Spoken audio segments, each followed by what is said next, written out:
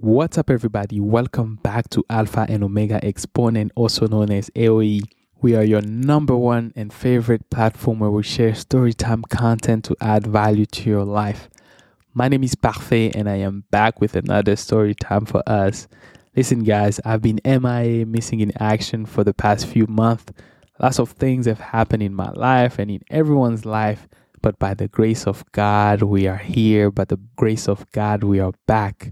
So, this is also a special time of the year. We are in the month of December where the holidays are approaching and we are excited to spend time with families and loved ones. So, it's important to remind ourselves that we need to finish the year in a great way. So, how do we finish the year in a great way? None by going through the gospel according to John together. Listen, guys, we have 21 days left in this year of 2023.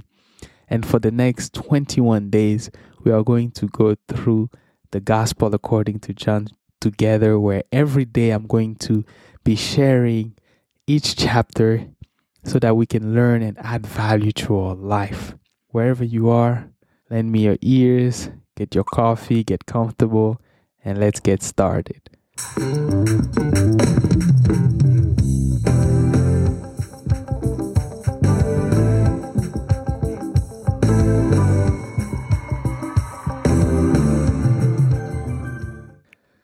So the Gospel of John was written by a man whose name was John. So who was John?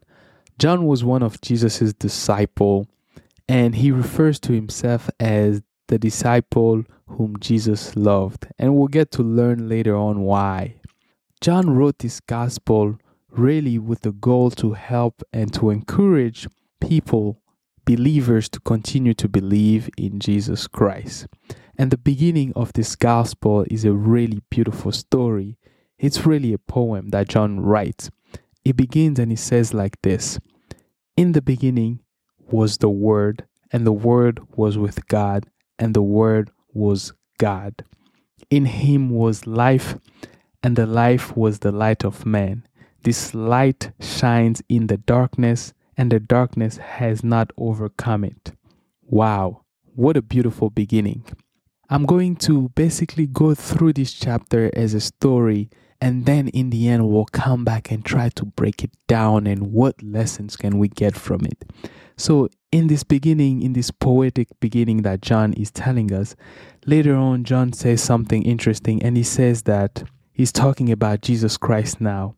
And John says, "He came to his own, and his own people did not receive him. But all who did receive him and believed in his name, he gave the right to become children of God." And in verse 14, John says, "And the Word became flesh and dwelt among us, and we have seen his glory, glory as of the only Son from the Father, full of grace and truth." What a beautiful ending with grace and truth.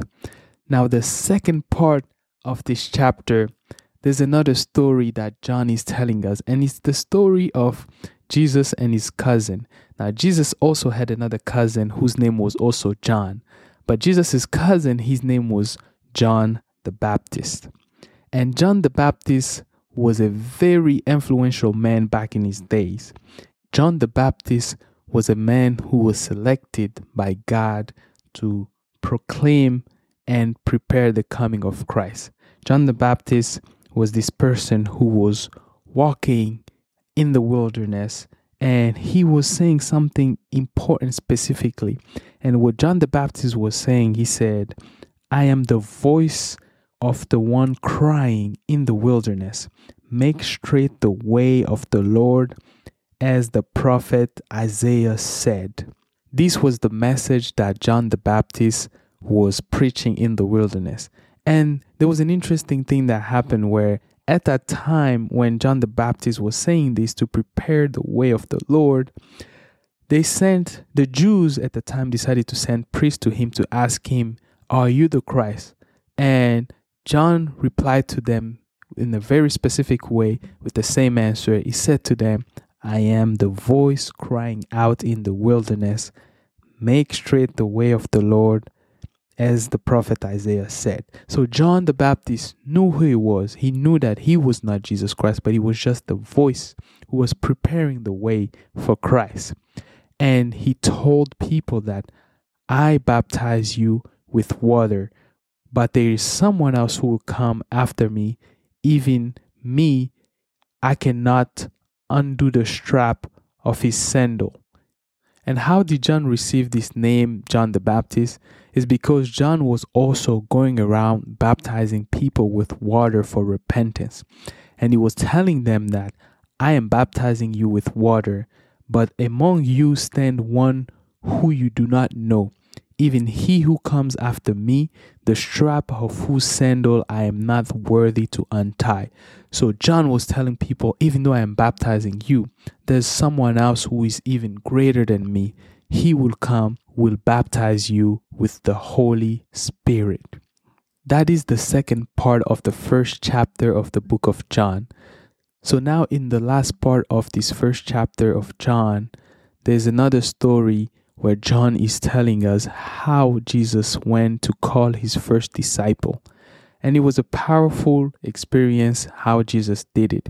Jesus decided to call his first few disciples, and he did not speak to them poems or ask for letters of recommendation. You know, in the current time, when someone is trying to hire you, you have to submit your application, send in letters of recommendations, have interviews and all these things. But Jesus did not do all of those things. Jesus knew the people that he was looking for, and when he saw them, he called them. And he did not say a lot of things to them. All he said to them was, "Follow me. Come and follow me." Not only that, Jesus also, as he was calling his disciple, he also told them, "Come and you will see." So this is John chapter 1. It's a very beautiful story where we begin with the word. We are told about the testimony that was preparing the way for Christ. And we end with how Jesus is called his first disciples. So now what are the lessons of growth and understanding that we can extract in this chapter to help us live a practical life that honors God? The first lesson is really to know the word. In this beautiful poem in the beginning, when John said, "In the beginning was the word," who is he referring to? He's really referring to Jesus Christ. We need to know who Jesus Christ is. And when we know who Jesus Christ is, we also need to know the word of God. Knowing Jesus Christ is great. Having Jesus Christ, believing in Jesus Christ is one of the most important decisions that we'll make in our life. Beyond that, we also need to spend time to know and to learn the word of God. That is really the first key, where we need to know who Jesus Christ is in our life. We need to believe in him. We need to put our trust and our faith in him.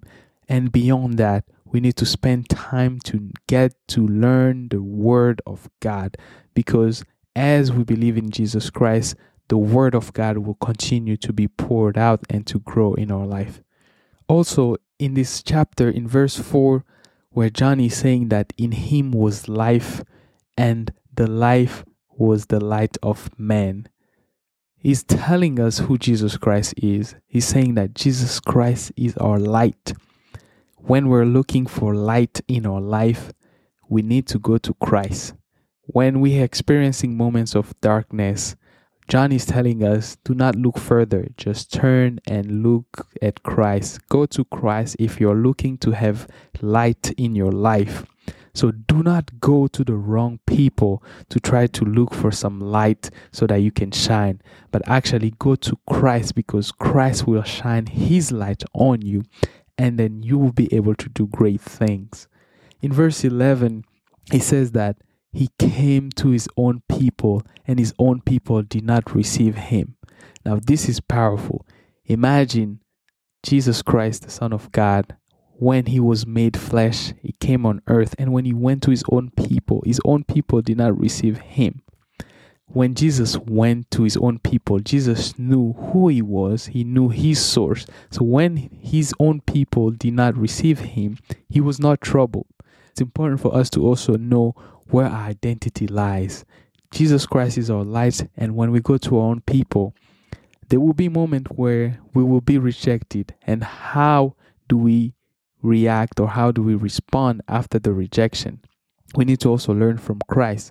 We should not be surprised when we go to our own people, to our families and friends, and when they reject us because of our faith, because of Jesus Christ, because Jesus himself was rejected.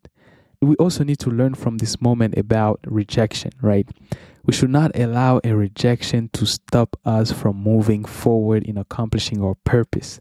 We need to know that some rejection are actually moments of redirection to help us get back on track so that we can walk in the purpose that God has given us. So let's start to shift our mind frame towards the end of this year to start to look at rejections as moments of redirection. This is really important for us to take on personally, so that in everything that we do, we should follow the example of Christ. Christ being the Son of God, through him we are children of God, and we really need to follow his example in our life, not just when we go to church, but in all aspects and areas of our life. So now there's a question that we need to ask ourselves at this moment, and that question is, does Jesus Christ dwells in your heart? And if not, where does he dwell? This is a question of reflection for us for today. Let us reflect on this question, and then so that tomorrow we can move further and better. And there's also a good news here to know that when Jesus Christ dwells in you, and when Jesus Christ truly dwells in your heart, your faith, your belief, your personal relationship with him and with others will be transformed and be filled with grace and truth. That is the example that we need to follow. So now let us move further into the second part of the chapter, where John was telling us this story about John the Baptist, who was in the wilderness crying that to prepare the way of the Lord. What lessons can we take from it? First is that John the Baptist knew who he was. When they came to him asking him, "Are you the Christ?" he said to them that, "I am not. I am just the voice crying in the wilderness." So the first question that we need to ask ourselves here is that, do you know who you are when people ask you?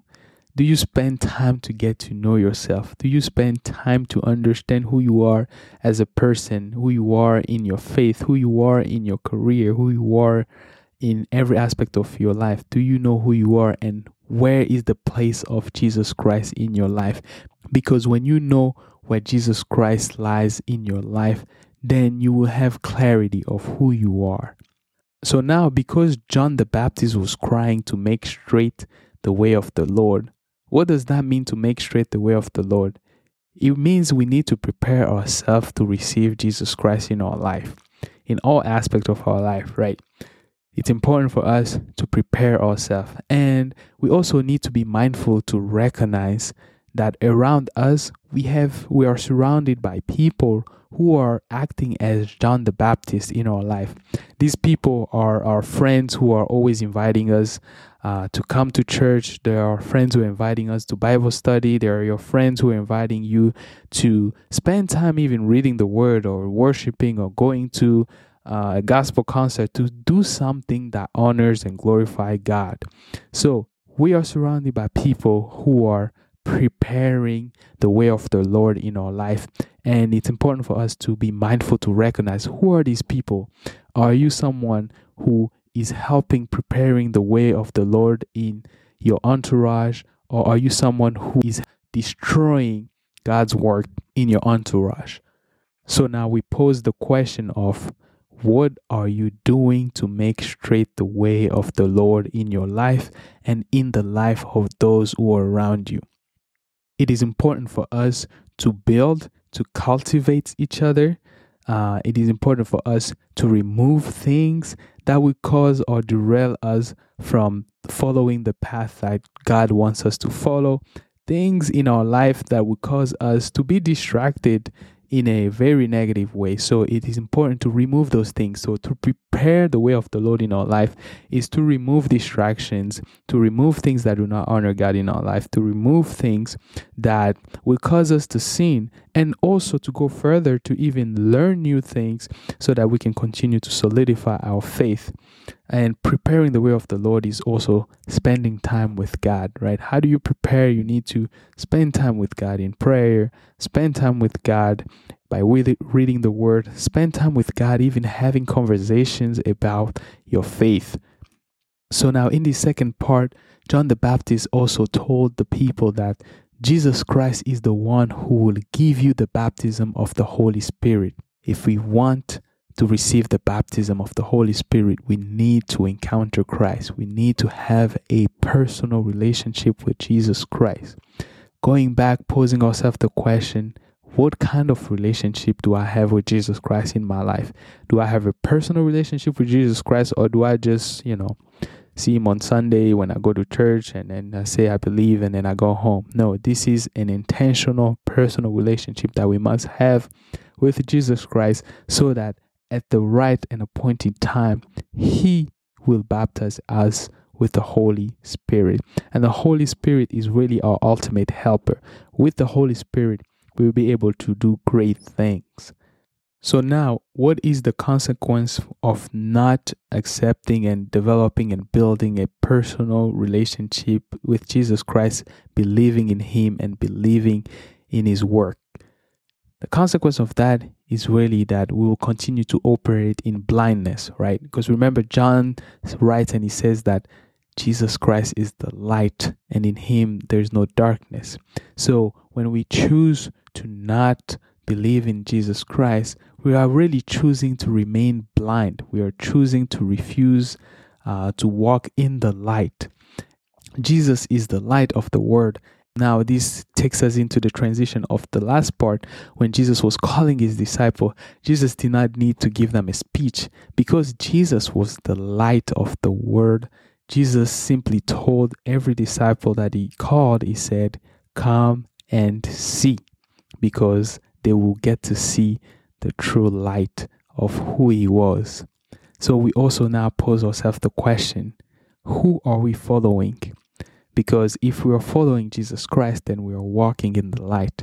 But if we are not, then you're probably not walking in the light. You are somewhere where you probably don't even know where you're going. And so I hope for the next 21 days, we will all follow Jesus Christ together and finish the year in a great way. That is all for today. I hope that this content added value to your life. Please share with family and friends. And I will see you tomorrow for chapter number 2.